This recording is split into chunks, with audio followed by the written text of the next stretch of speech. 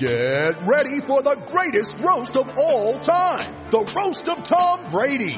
A Netflix live event happening May 5th. Hosted by Kevin Hart. The 7-time world champion gets his cleats held to the fire by famous friends and frenemies on an unforgettable night where everything is fair game. Tune in on May 5th at 5 p.m. Pacific time for the Roast of Tom Brady. Live only on Netflix. You ready? Showtime. On May 3rd, summer starts with The Fall Guy. Let's do it later. Let's drink a spicy margarita. Make some bad decisions. Yes. Audiences are falling in love with the most entertaining film of the year. Fall Guy. Fall Guy? Fall Guy. That's what the poster said. See Ryan Gosling and Emily Blunt in the movie critics say exists to make you happy. Trying to make it out? Nope. Because I don't either. It's not what I'm into right now. What are you into? Talking. Yeah. The Fall Guy. Only in theaters May 3rd. Rated PG-13. I'm Alex Rodriguez. And I'm Jason Kelly. From Bloomberg, this is The Deal. Each week, you'll hear us in conversation with business icons. This show will explore deal-making across sports, media, and entertainment.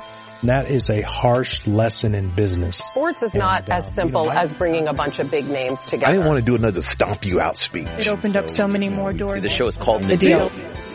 Listen to The Deal. Listen to The Deal on Spotify.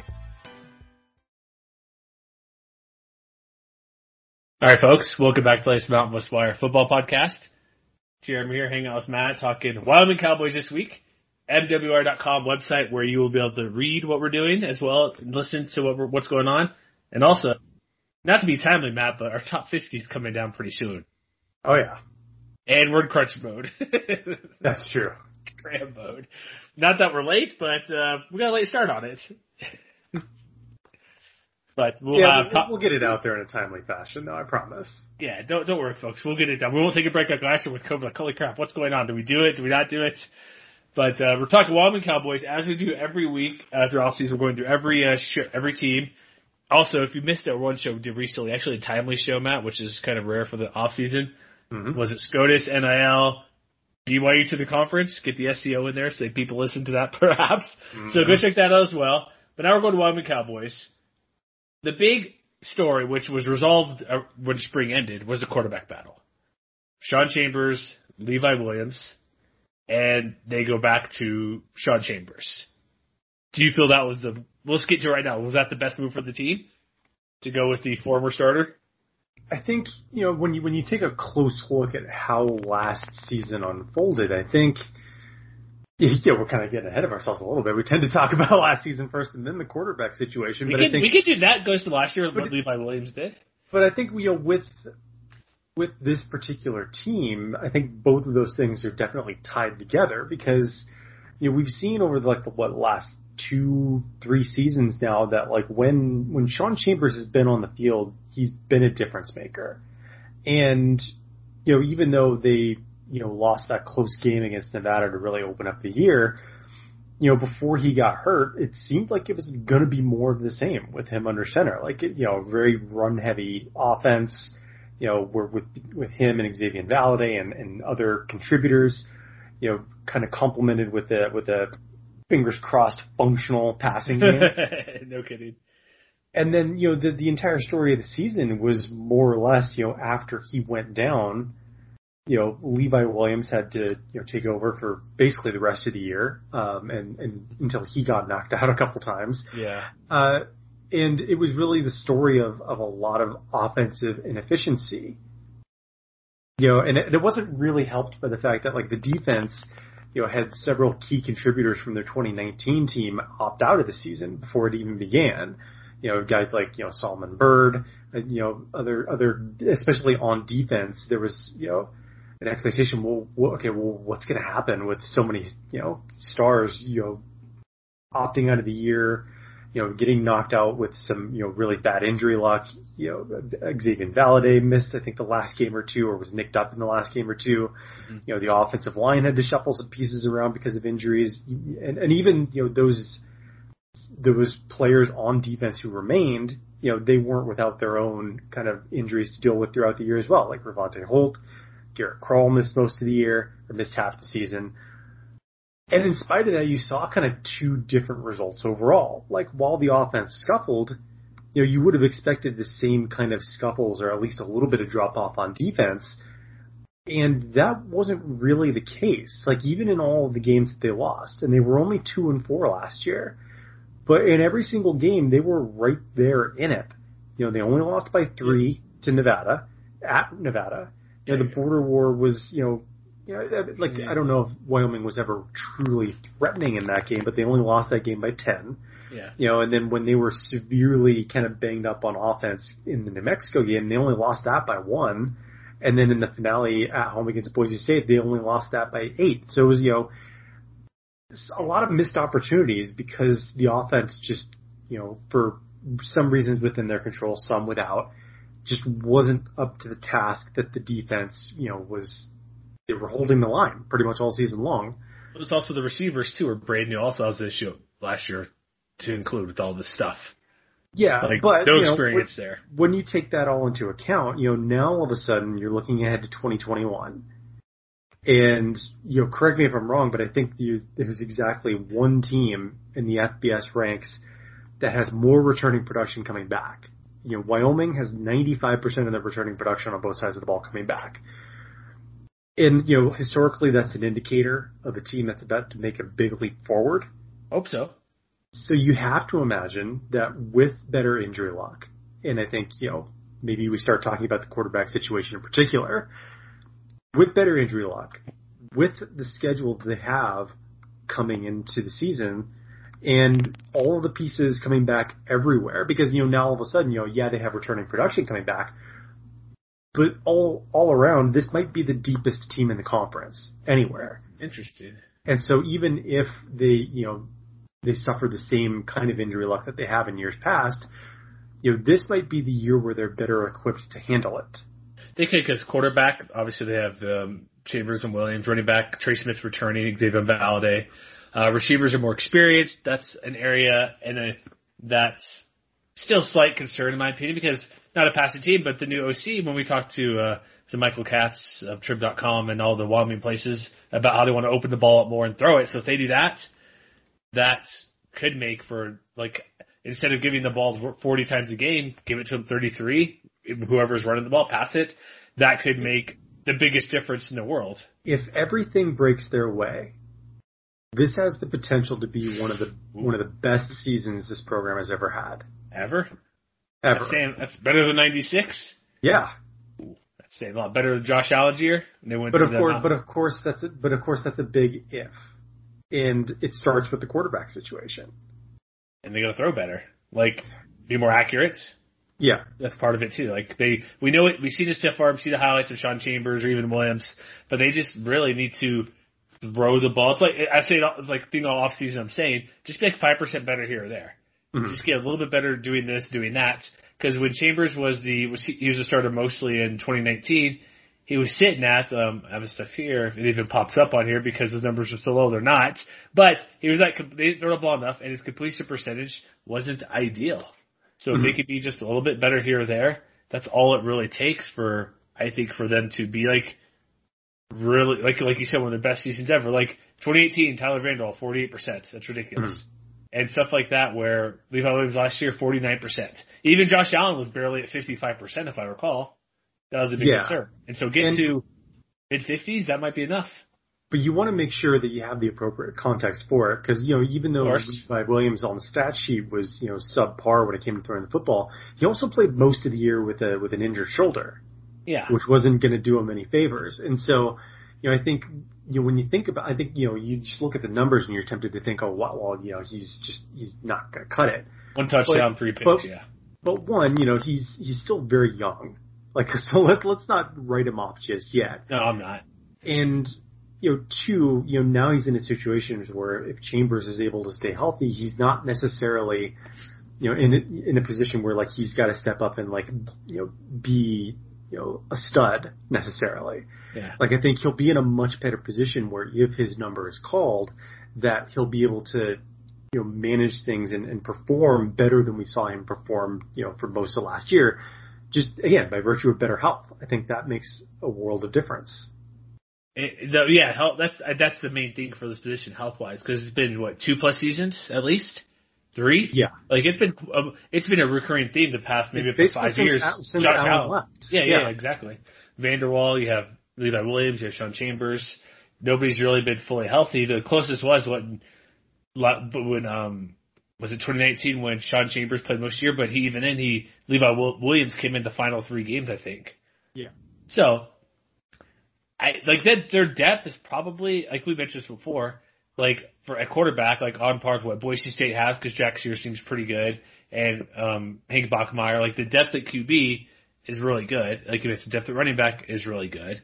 So we go to the running back. Does anybody have any better running back outside of maybe what Air Force can do? Like UNLV has Charles Williams. You have Ronnie Rivers at Fresno. We have Toatal and others at Nevada. Like when Trey Smith came in last year, there's not much drop off between him and Xavier Valladay. Mm-hmm. And that's another position where, obviously Valladay's the headliner, and he's one of the best individual runners anywhere in the conference.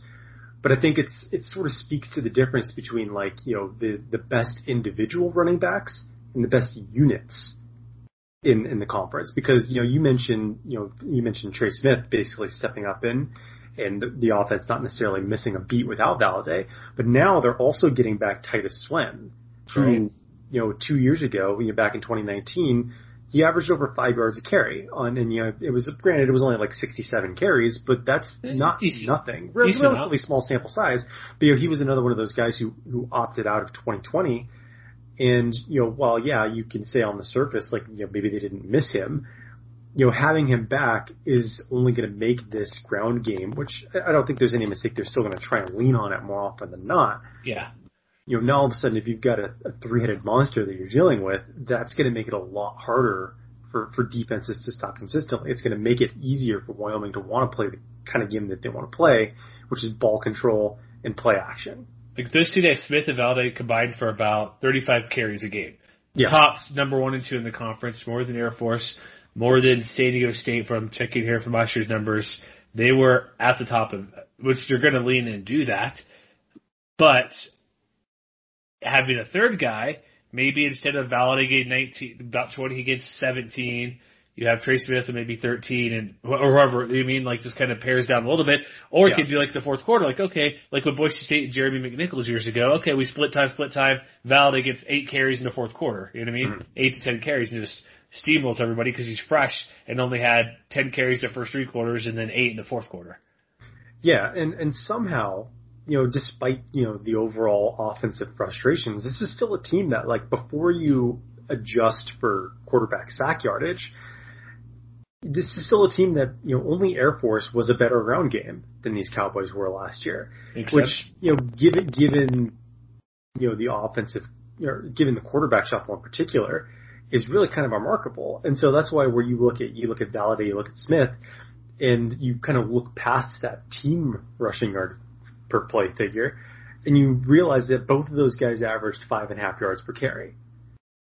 And I think that obviously we don't entirely know how much, new offensive coordinator Tim Polasek is going to change from what Brent Vigen did over the last several years. But I think if they can get 5.5 yards per carry from both of those guys again, that's exactly where Wyoming wants to be. And so it's just a matter of kind of fixing everything else up. If that works out the way that they intended to again, they're going to be in great shape overall. Yeah, and then also we haven't even mentioned like new OC to Polasek coming from Iowa. Offensive line coach, Iowa wants to run the ball similar to what Wyoming does, so they run it. He wants to open up and pass it more is what he mentioned. Yeah. But having him there, that's a little wrinkle. He's North Dakota State for a couple of years, running backs coach, OC, Iowa the past handful of years as well. So he's been a part of successful programs. Mm-hmm. And it's going to be, I think it's going to be better. Not that it has to, but it's going to be better than last year. Just, they have the quarterback. I think both are fine. I can go either way, but it can mention depth, the running back, the offensive line once there, the receivers get an extra year to actually play and not, like have experience. Cause they're getting there was an issue with Aiden Eberhardt. He left the portal, but now he's back. He stayed. So that's a good thing he's returning. But with the new OC, kind of watch what Iowa does. We see North Dakota State does a couple NFL quarterbacks.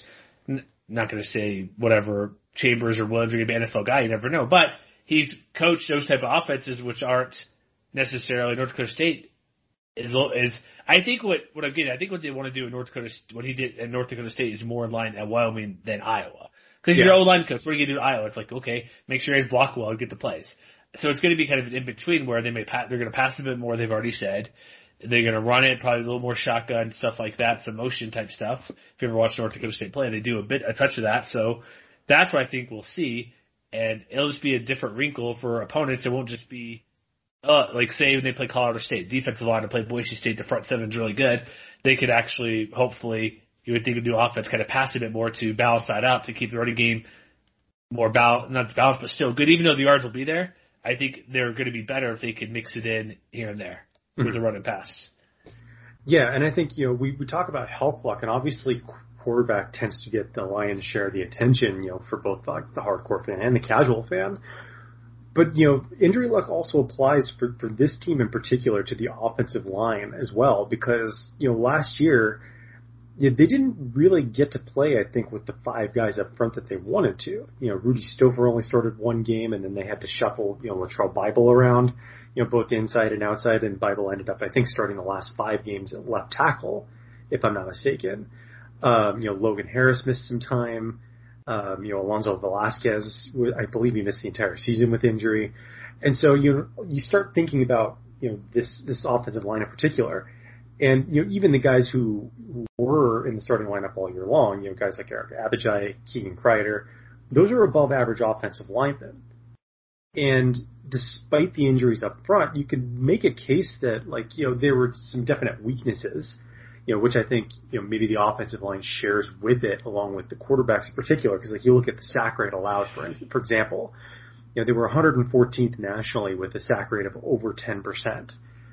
I don't know that necessarily speaks to the true talent level up front, though. I think that speaks more to the inexperience of the quarterbacks behind them, and I think primarily Williams and Gavin Beerup, when he saw playing time, they both tended to hang on to the ball a little too long on occasion. Which when you're an offensive lineman, you can only protect for so long. And when you look at what they were able to do with more of the advanced running metrics, for example, you're looking at a line that was average, despite the injuries, by line yards per carry, for example, 56th nationally. They were just outside the top 15 opportunity rate. So they were enabling their runners, whether it was Valladay or Smith, to get to the second level. They were right around the national average in terms of stuff rate, 59th, it was 17.8% overall. So I think, obviously there's some, I would imagine there's going to be some competition, for those starting roles. Maybe Velasquez comes in and starts again at tackle, or maybe Frank Crum, who saw, playing time at right tackle all season long, maybe he just supplants him and earns that starting job for good. Same thing with Harris on the interior. Maybe it's him, maybe it's Zach Watts. But I think regardless of how it shakes out, now all of a sudden you're looking at an offensive line that is maybe the deepest in the conference. Because pretty much everybody in the 2 deep has seen at least, a handful of starts, or at a minimum some playing time. And that's a great position to be in. Despite last year's trials by fire, in some respects, they proved they could get it done, and I think you can give them the benefit of the doubt for improving in the places where, again, by the numbers, maybe they were left a little bit wanting. I'm Alex Rodriguez. And I'm Jason Kelly. From Bloomberg, this is The Deal. Each week, you'll hear us in conversation with business icons. This show will explore deal-making across sports, media, and entertainment. That is a harsh lesson in business. Sports is not as simple as bringing a bunch of big names together. I didn't want to do another stomp you out speech. It opened up so many more doors. The show is called The Deal. Listen to The Deal.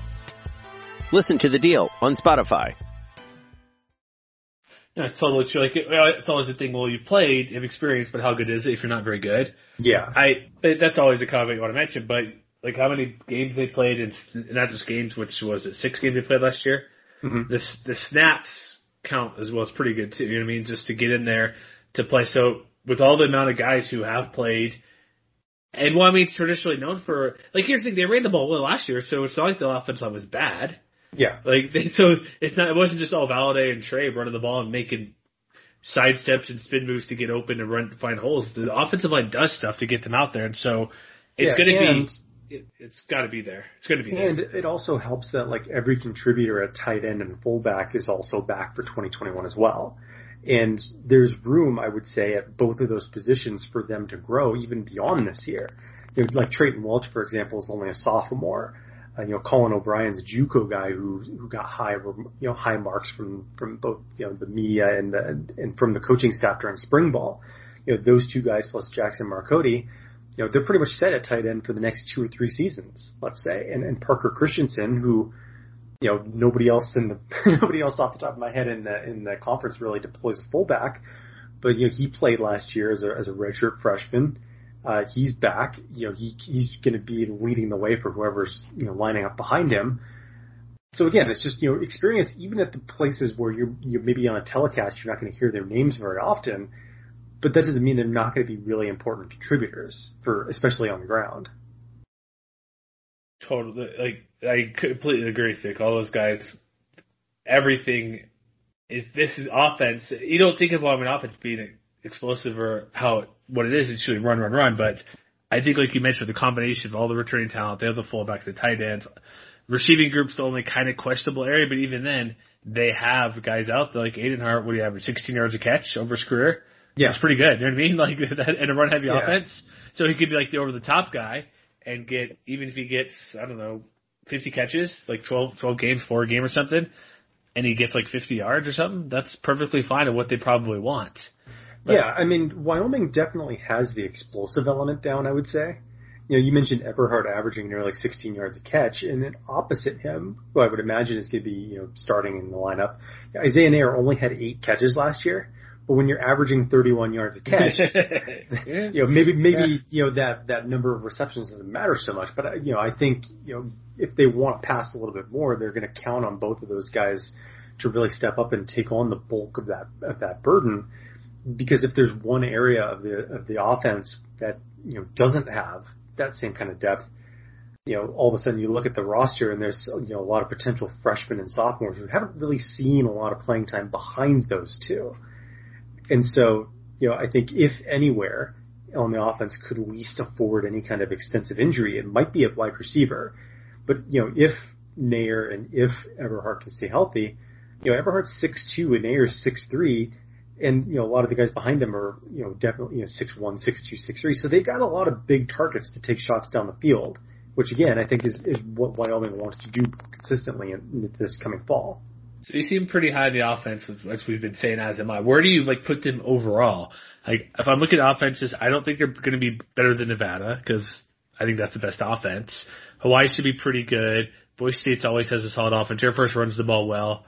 Where do you see his offense? In the Mountain Division, I think they're probably number 2 behind Boise State, but it's not far. Yeah, I think if you want to look at a particular way of framing it, I think Bill Connolly brought up that Craig Bowl's last 4 teams have all finished either 95th or worse in offensive SP+. And I think that if they stay healthy and they play up to their potential, they're going to beat a 95th overall ranking pretty handily. Okay, that's fair to say. So even if they go to 60, it's like the 10% that gets us a little bit better, or whatever percentage you want. That'll help not, because defense was basically a top 20 unit last year. Yeah, I mean, it actually was. There you go. I know that's part of it, right? I know it's somewhere in that, right? Just kind of throw the dart there. I don't know the exact number. But let's just go to defense, because the offense, if they're better, and defense is going to be as good and better to get guys coming back who opted out. Like they get, Solomon Burke coming back who opted out last year. And that'll make a defensive line like with Kurt Grohl, Chris Godbout, all these guys that are really good. And having the leading sack guy from 2019 back on the team for not playing last year, 10 total starters. I think it's what is back, right? Am I correct? Yeah, 10 starters. Oh, yeah. Does that include Bird? I'm not sure. I don't think technically it does. So all 11 guys back, essentially, kind of? Yeah. It's a pretty good unit, right? It's what you want to have out there. And again, I think more so than on the offense, the defense, and especially up front with the defensive line, I think they weathered that particular storm a lot better than anybody would have anticipated. Like by a lot of those metrics I mentioned a minute ago for the offense, and how it sort of struggled. the defense didn't have that problem, despite the players that were missing last year. Like, they were top 20 by line yards per carry allowed. They were, 16th by opportunity rate allowed, 21st by power success rate, 43rd in stuff rate. And and they had a sack rate as a team of 8.1%, which was 23rd nationally. And that was, again, that was without Solomon Byrd and a couple of other people. So, now all of a sudden, Bird's probably going to come back and step right into the starting lineup without a problem. If Ravonte Holt, suffers more injury issues, then we know now that like guys like Cole Godbout and Jordan Bertignol are going to be just fine. Garrett Krall came back strong in the second half of last year. He's back for one more go around, but if he gets nicked up again, Victor Jones could step up, David Wells-Ross could step up.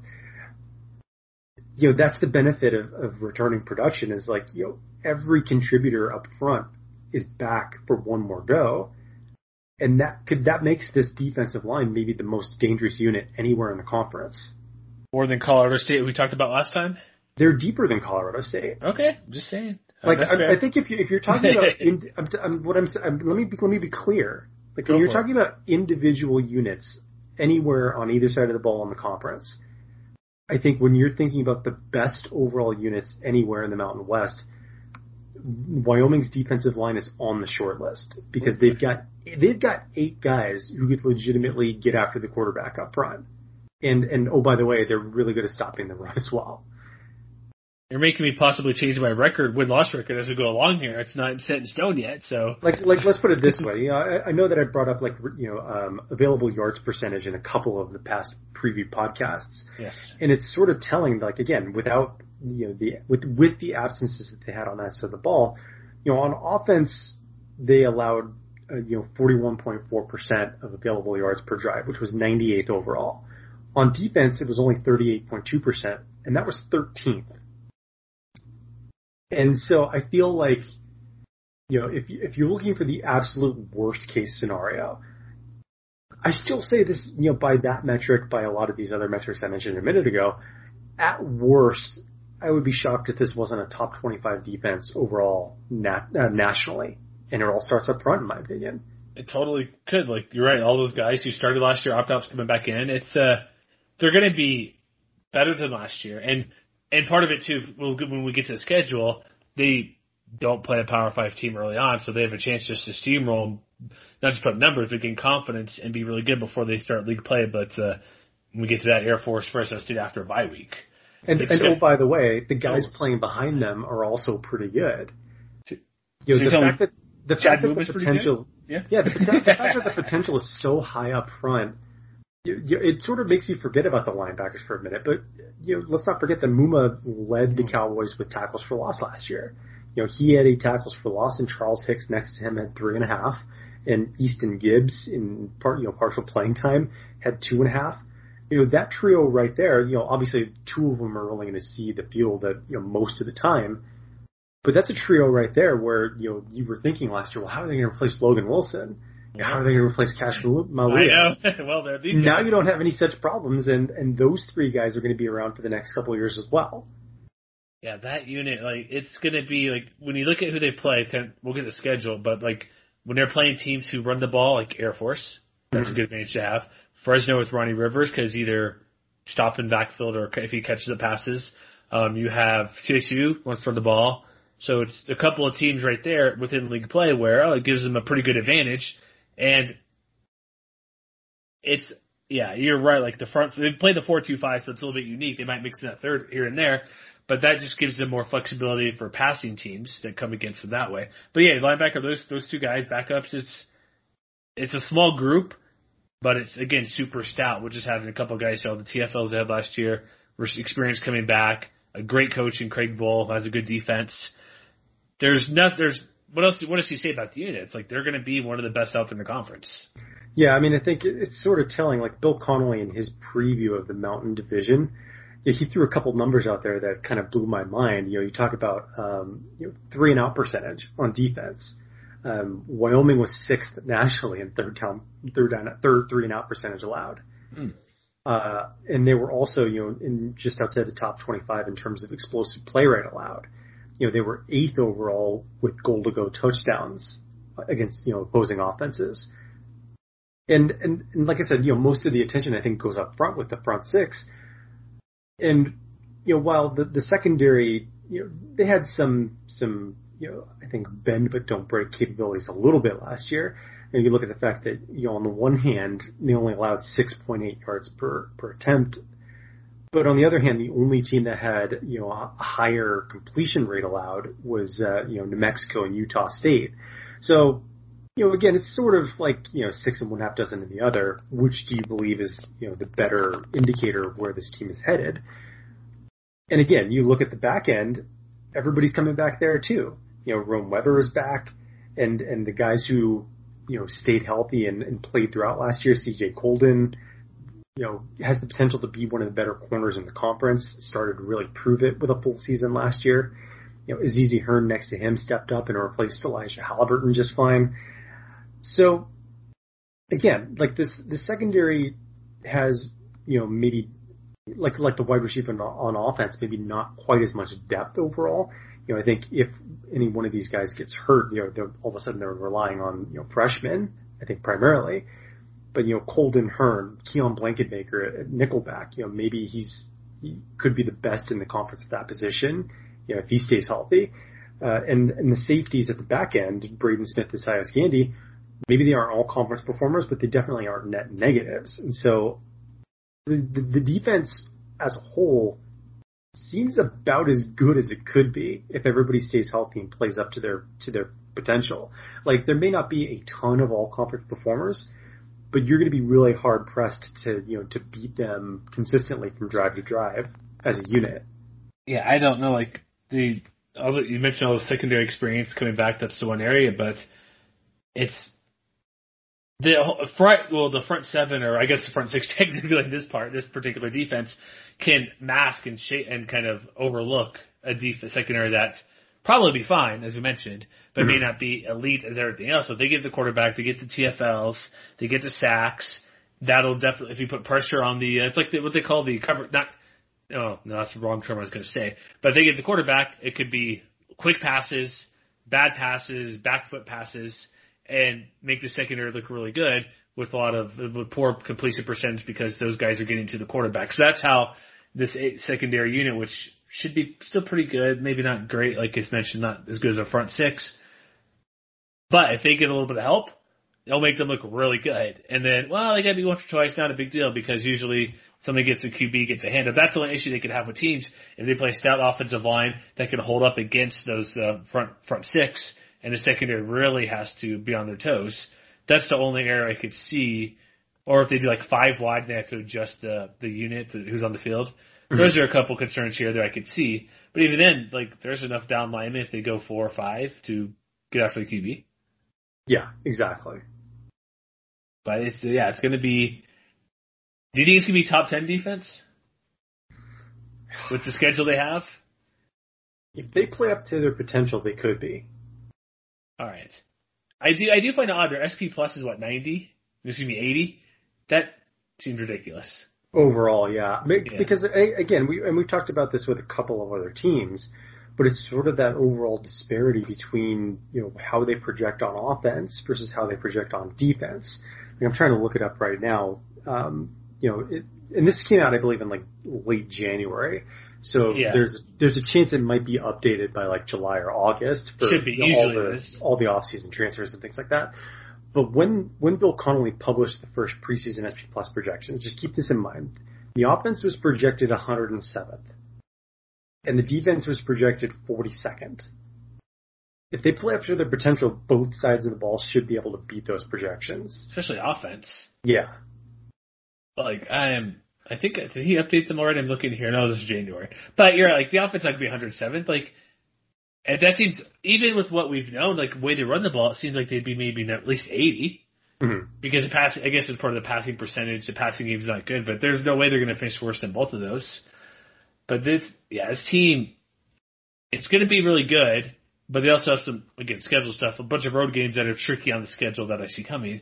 But let's go special teams, the part I usually forget or not want to talk about just because it's special teams, even though I should pay more attention to them because Avery Williams is a good player. Savon Scarver is a good player.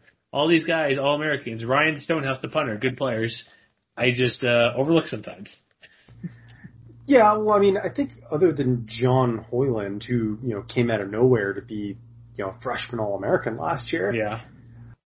It's sort of like, I would say there are maybe question marks, or at least, guys who, may not actively hurt you in other aspects of the game. Because, but even Hoyland, I think, if there's anything to prove, it's the fact that his longest field goal last year was only 42 yards. So, if Wyoming finds himself in a situation where maybe they need him to show a little more range, I think a little more opportunity from like 40 yards and beyond could make the difference, between, like an 8-win season and a 10-win season if they just need him to come through in the clutch, as we've seen with like other teams in the conference who have, developed outstanding kickers over the last couple of years. I think right now Hoyland's earned his place in that conversation as, one of the best specialists in the conference. But, I think there's that little bit of element to prove it there. And elsewhere, I think I'd never heard of scheduled to be the primary return man. Again, I don't think he really stood out one way or the other last year. I think if there's a big question, it's, is Wyoming finally going to solve their, I don't want to call it a problem, but I guess you would say underperformance in the punting game. Because, Nick Knoll was, not great the last couple of years. Like last year he was, 38.7 yards per punt, which is a really far cry from some of the yards per punt figures you see elsewhere in the Mountain West. He's gone. I believe he transferred out. Ralph Fawas, is competing for the starting role. So we don't really know much about what that's going to look like yet. And I guess we'll find out because, if it's one of those things where, they can't flip the field the way that they want to, and it puts more pressure on the defense than is necessary. That's the kind of thing where maybe in the long run it could bite them a time or two throughout the year. So we'll have to wait and see how that shakes out. All right, is it schedule time? I believe it is. All right, schedule. Like I said, no Power 5 opponents this year. Whatever happens. So here's the thing: Montana State. Is it the good Montana? I forget. Are they both usually pretty good? So this year, actually, this is a timely recording. We're recording this on June 27th. It's timely in the sense that I believe Montana State was just recently rated a top 10 FCS team coming into the 2021 season. Pretty good. I believe Athlon had them ranked 8th overall in their preseason rankings, and that's actually coming off of a year where, in 2019 they began the year 14th. They were, I believe, a national semifinalist that year. So they had a really good team a couple of years ago under Jeff Choate. Last year they didn't play. They didn't play in the spring. I think they only had kind of their, modified spring practice schedule. So, they're kind of entering a new era with I don't know if I would say a lot of uncertainty, but with a unique situation on their hands. Choate is gone. I believe he went to Texas. They brought in, coincidentally enough, a former Wyoming offensive coordinator, Brent Vigen, to be their new head coach. They've got a quarterback situation that they're still trying to sort out. The starter a couple of years ago, Tucker Rovig, is competing with the transfer from, I want to say from like Louisville. I don't have the roster in front of me. I apologize, but I know his name is Matthew McKay. But they've got talent coming back on both sides of the ball. I think the expectations are high for them. So, Wyoming got a relatively soft schedule overall. But I think it's safe to say that, Montana State's not going to be afraid of them coming into War Memorial Stadium. The Cowboys are going to have to bring their A game from day one, from week one. Especially Brent Vigen there, knowing the team a little bit. Yeah. I think that's also something to look at. And then you look at, I'm checking this list really quick. So over at Hero Sports, which does a ton of FCS work, they put out their top 15 most likely FCS wins over FBS wins. So they put Montana at Wyoming on here at number 11. So they have them as a potential upset bid with just to keep an eye out as well. That's something to look out for. Montana is a pretty good team. Yeah. I think you wouldn't put them on. I mean, you wouldn't put them on the list of like national title contenders at the FCS level, but they're going to compete for a playoff spot out of the probably Big Sky, win a which game, is no small feat. Yeah. Yeah. So that's a little bit about the Bobcats here. But I still have Wyoming winning. Is that what you say? Yes. All right. Then they go to Northern Illinois, who's typically is a good team. 0-6 last year. Yeah, not so much last year. Not a good team last year. A road game is always tricky for Wyoming. That's where I kind of have them tripping up a bit here and there. But I don't expect NIU to be that bad again. But then again, I don't know. I know last year was weird. It's hard to take everything from it, but they don't go winless very often. And there's got to be kind of a good reason for that. And it's clearly not a good reason to go winless. Well, I mean, their offense was pretty bad last year. Yeah, actually, they were just pretty bad all around. 0-6, they were bad. Yes, they were bad. To just give you a sense of how far the team fell last year, they were 10th in the MAC both in terms of scoring offense and scoring defense. And in the latter, they were giving up over 38 points per game. So not great all the way around. And it's not like they don't have pieces coming back. Like they've got, 7 starters on offense and 10 on defense. So, Thomas Hammock is, maybe set to rebound a little bit, but also like his offense is in the hands of a former Michigan State quarterback. Rocky Lombardi transferred. He's out there in DeKalb now. As someone who's watched Michigan State on offense here and there over the years, I don't know exactly how much confidence that inspires. But, they've got at least one quality receiver in Tyrese Ritchie. He had almost 600 yards and 4 touchdowns last year. Not a lot of big explosive threats on either side of the ball. This is a game, like, even if Wyoming's on the road, it would be a shock, I think, if they didn't win this game. Yeah, their projected record's, 4-8 here. Yeah. SP Plus has, 30% chance of victory against Wyoming, so I'm leaning pretty hard at Wyoming to get the victory there in this game. And then they host Ball State next week? That's right. And defending MAC champions. Defending MAC. Who else they played in Mountain West? They played 2 teams. Who is it they also play? Was it CSU? Ball State? Are you talking? Didn't we talk about them recently as well, or no? Well, we talked about them with the Arizona Bowl. Okay, maybe that's what it was. I thought they played the Mountain West team here. Another team we discussed, so apparently not. But they come to War Memorial Stadium. They're defending MAC champs. They beat San Jose State in the bowl game. Looking at what they should be this year, they're probably middle of the pack. SP Plus about 76 here. Mm-hmm. Their offense is clearly better than their defense, which will be tough for them to go up against a Wyoming defense of like top 20. This was one of the more complete teams anywhere in the group of 5 last year. Yes. 7-1, 5-1 overall in the conference. And even the one game they lost was their opener against Miami, Ohio. That was a 1-score loss. And maybe you could make the argument they were like a little bit charmed here and there because they did have 1-score wins as well throughout the season. They beat Eastern Michigan by a touchdown. They beat Northern Illinois by 6 points. They beat Toledo by 3. They beat Western Michigan by 3.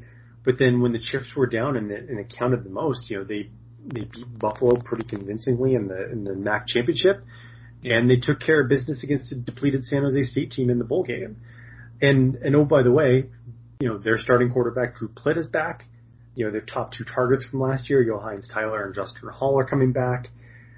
I think they have a little bit to replace in the running game, but 4 of their 5 starters on the offensive line are coming back as well. Actually, all five of them are coming back. And also 16 super seniors are back for another year potential see if they can repeat last year. Yeah, and their team leader in tackles, Brandon Martin, is coming back. Their team leader in sacks, Anthony Ekpe is coming back. It's going to be a deep team that should compete for the MAC title again. So again, even though Wyoming is going to get this one at home, Ball State's a good team. And so, I don't know, do you happen to have the percentage of win probability in front of you? Yeah, 48. 48, but that sounds right. Like, this is legitimately a 50-50 type game. And I think it'll depend on whether or not the Cardinals on offense can, outlast or find answers against what should be a very strong Cowboys defense. I should clarify, it's 48% for Ball State, 52% for Wyoming. So just make sure it's clear. So yeah, toss up. I'm leaning Wyoming to win because it's at home. Yes, Ball State has all that experience, but I think what I expect from the defense and then also the running game, I think it'll be, it could be like 21-17, but it's going to be a close game, but I think Wyoming's going to be able to pull it out. Yeah, I mean, I think you mentioned 21-17. I think it's likely to be that kind of game too. To me, though, like if I'm thinking like Ball State's going to have a really good defense of its own, and it's a defensive struggle, on paper right now, which offense am I going to trust more to create a play or come through when the pressure is on? And I think right now, I would probably lean Ball State. So, I mean, I think it's going to be a close game. It wouldn't shock me if Wyoming held serve at home. But right now, I would take Ball State to win that game. You would? Oh, you take Ball State. Okay. I would. Okay. Excellent. Okay, we split the UConn victory, right? UConn. Also, hold on. New York Times 2020 National Champion UConn Huskies. That's true, huh? I just thought about that just then, but I'm going to. Do we need to have a UConn minute since we haven't talked about them at all? You have enough for UConn minute? Well, I mean, they didn't play last year, so I know that's a problem. That's something. And when they did play a couple years ago, they were essentially the worst team in the country. So, and that was before like a mass exodus in the transfer portal. Like I wish Daniel Connolly was on my Twitter timeline right now.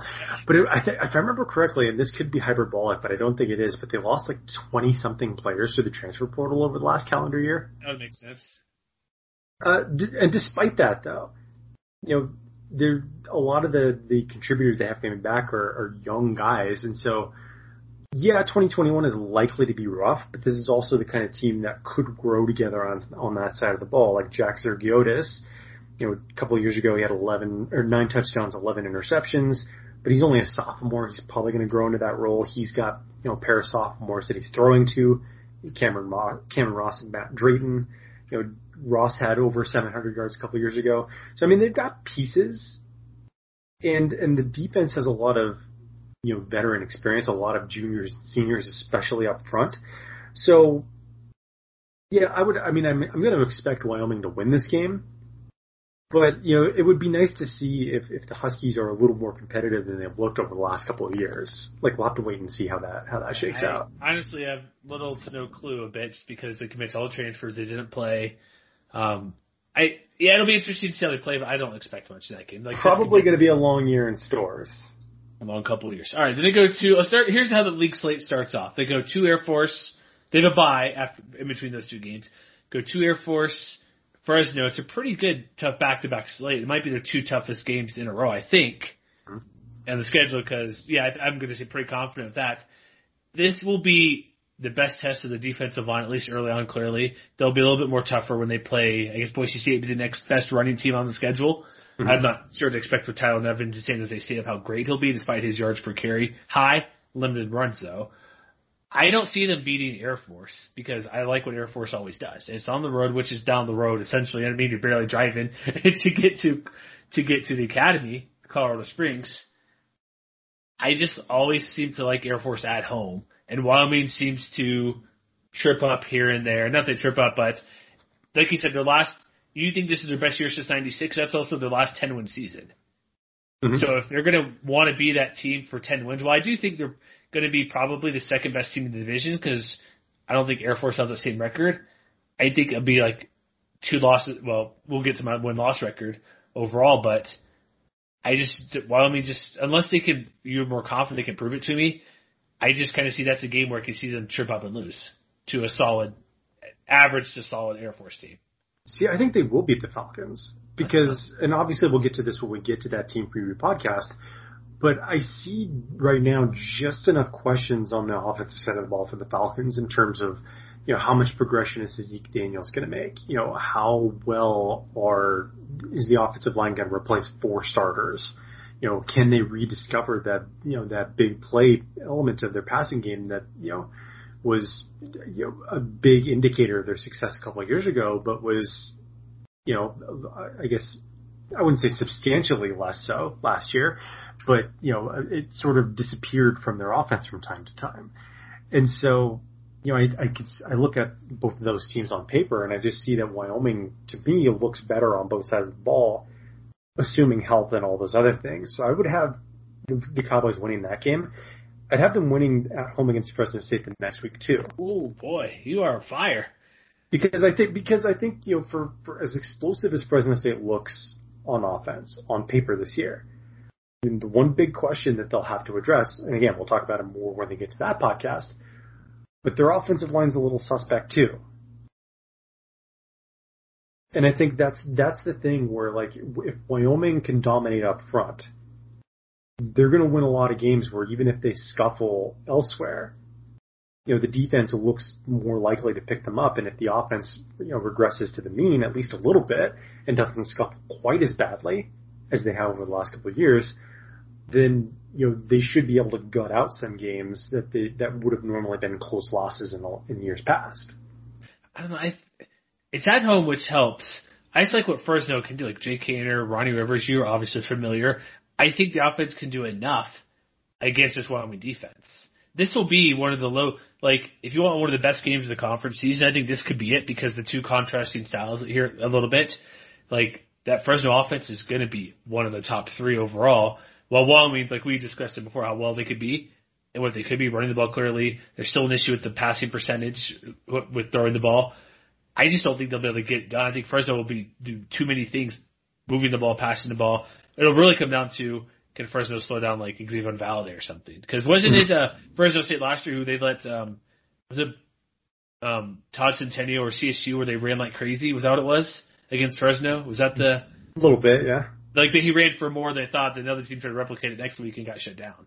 So that could be a concern for that rush defense for Fresno. But I don't think Wyoming can get it done. I think Fresno has too many offensive weapons. Okay. So you're sitting at right now undefeated, 6-0? No. I had them losing to Ball State. So that's right. Okay. Technically, I have them at 5-1. Sorry, I thought you said them too. So okay, I got them at 4-2. Then New Mexico win, move on, right? Yeah, I think they'll beat the Lobos. So that puts them at 6-1. Yeah. And that brings to, in my opinion, that brings them to the most critical juncture of the season. At San Jose State, home versus Colorado State for the border war, at Boise State. That is not an easy stretch. No. I guess the rivalry, that could be a bigger stretch than what I mentioned before. Maybe not the quality of teams, but ampness of getting ready for CSU. Mm-hmm. So that's a big game beside itself. That stretch, I think they'll beat CSU this year. I think that's going to be safe to say. They could beat the Rams. I have them losing both road games because on the road, I don't see them getting it done on the road this year. San Jose State, I'm not super high, like a 10-win team, I don't think. But we saw what Nick Starkel can do. They have Tyler Evans back running the ball. Even I should have it up in front of me, but I think he averaged 7 yards a carry and like 8 touchdowns. Something pretty significant running the ball, but also on a very limited basis because they threw the ball a ton. We expect them to throw a lot, and as we mentioned, that's the one area of not weakness, but the lesser part of that of the whole unit where Wyoming will have trouble, or could potentially have trouble. Mm-hmm. And I think Nick Starkel can maybe pick it apart a little bit here and there. Yeah, I mean, I expect both Wyoming and San Jose to be in competition for division titles. And so, this is one of the games where, it may not be at the top of the list as far as this is the most anticipated game we're looking at. Like we talked about, Boise State, Nevada, for example, as being kind of at the most hotly anticipated games. But I think that game against the Spartans in San Jose is maybe one of the more important games for everybody in the conference. You think so? Why for everybody? Because I think if both teams expect to compete, then they're gonna push to win that game. Especially for a team like Wyoming, where they don't necessarily want to treat it like a trap game or anything like that. Especially with a rivalry game after that, and then going to the Blue, 2 weeks later. This is a really important game for both sides. I think what I see in the game against the Spartans in particular is, how effective is the Spartans passing game going to be, having lost their top 2 passer catchers from last year? And I think if there is any difficulty in replacing Bailey Gaither and Trey Walker, that's the kind of thing where, if Wyoming's secondary can handcuff whoever steps up to replace those two, and if they devolve the game into a defensive battle, that's exactly the kind of game that Wyoming wants to play and can probably win. All right, there you go. You think they got San Jose State then? I think they're going to beat San Jose State. What about Boise State then? Well, we talked about it on the Broncos podcast. So spoiler alert, I do not think they're going to beat Boise State. Go back and listen to that one. Doesn't mean they can't or won't. It'll still be a really good game. But that game could potentially be like a division title type of semifinal game. Potentially. Mm-hmm. And then if Utah State on the road, which we've talked about the Aggies, I don't think that'll be relatively close. And they get Hawaii. Wait. Hold on a second. Did you say who you thought was going to win the border war? Yeah, I said that first. Yes, Wyoming. Sorry, I did that one first, and then went to the 2 road games. Because apologies to Cowboys fans, I did say on the Colorado State podcast that I have the Rams winning that one. I forgot about that. All right, so send to Matt Kennerly, Twitter hate. Josh, and the reason for that, which I think is the same reason that I kind of foresee for the Boise State game in particular, is even despite whatever improvements the Cowboys might make on offense, I still think there's a chance they could get stymied by very good defenses. And I think if the Rams and the Broncos have anything in common, it's the fact that they're both likely to bring it on that side of the ball. And be the teams most likely to beat Wyoming at their own game. All right. So, what do you got then? What's the overall? Well, okay. So if we're gonna wrap it up, I guess real quick, I do. No, I apologize. Sorry, I spaced out for half a second. Sorry, I saw some text. Apologies. What's your overall record? I'll go to my assessment of that last game. So I have them at 9-3. 9-3, okay. And 6-2 overall in the conference. So for me, the Hawaii game, again at home, big deal. Okay, I always get it wrong. Is this the what's it called? The trophy, the Palamani trophy. Paniolo, the Hawaiian Cowboy Trophy, right? Essentially, mm-hmm. One of the best trophies out there. So first, we need to mention that properly because I always mix it up. I think I mix it up with the Golden Pineapple for the UNLV Hawaii game. Mm-hmm. Yeah, the Ninth Island Showdown. That's what's okay. So you got all the trophies down. I got mix here and there sometimes. But everybody knows they love Calvin Turner. They have Chevron Cordero. And we've seen – it depends on – also, it's kind of hard. This is the last game of the year before bowl stuff and maybe title game stuff. Hawaii changed last year, end of the season. But there's times where we've seen them in spurts where they have to come from behind, like the Boise State game, to make it interesting. Mm-hmm. Or they have a great scheme versus Nevada in that type of game, which is amazing. So they have a lot of stuff going for them. But it's on the road. It's going to be cold, right? That's a November game. Yeah, you have to imagine it might be a little bit snowy. Fingers crossed, right? Yeah. So we'll see, yeah. I think the way Hawaii slings the ball, but then again, they have the new coordinators and everything, and because coaches left at UCF and Pitt. I'm going with Wyoming because they're the better team and better defense. And probably, honestly, offenses maybe a touch better than Hawaii, maybe, just because what Wyoming can do running the ball. So I have Wyoming winning and going 8-4 overall with 3 conference losses, 5-3. So let me ask you. No, sorry, excuse me. No. Apologies. 4 conference losses, 4-4. Okay. I don't like that, but that's what I have. So let me ask you this then. Yes. What is this team's ceiling? Honestly, I think 11-1's a possibility. Because they could beat Air Force, they could beat Fresno, and they could beat either San Jose State or Boise State. I don't think they'll beat both of those teams. But I do think top of the line 11 wins is a possibility. I think. Are you going 12-0 again? Are you saying another team can go 12-0? I'm going to preface this again by saying that going undefeated is really hard. Yes, it is. I think that if everything breaks right for the Cowboys, there is no team in the Mountain West that is more likely to go undefeated this year. Which is not to say that it's going to happen. Mm-hmm. But, the 3 games that I have them losing, home versus Ball State, home versus Colorado State, at Boise State, they could win all 3 of those games. Okay. Yeah, I mean, I think, if they hit their, 99th percentile, I think that 99th percentile is an undefeated season. Okay. That's fair.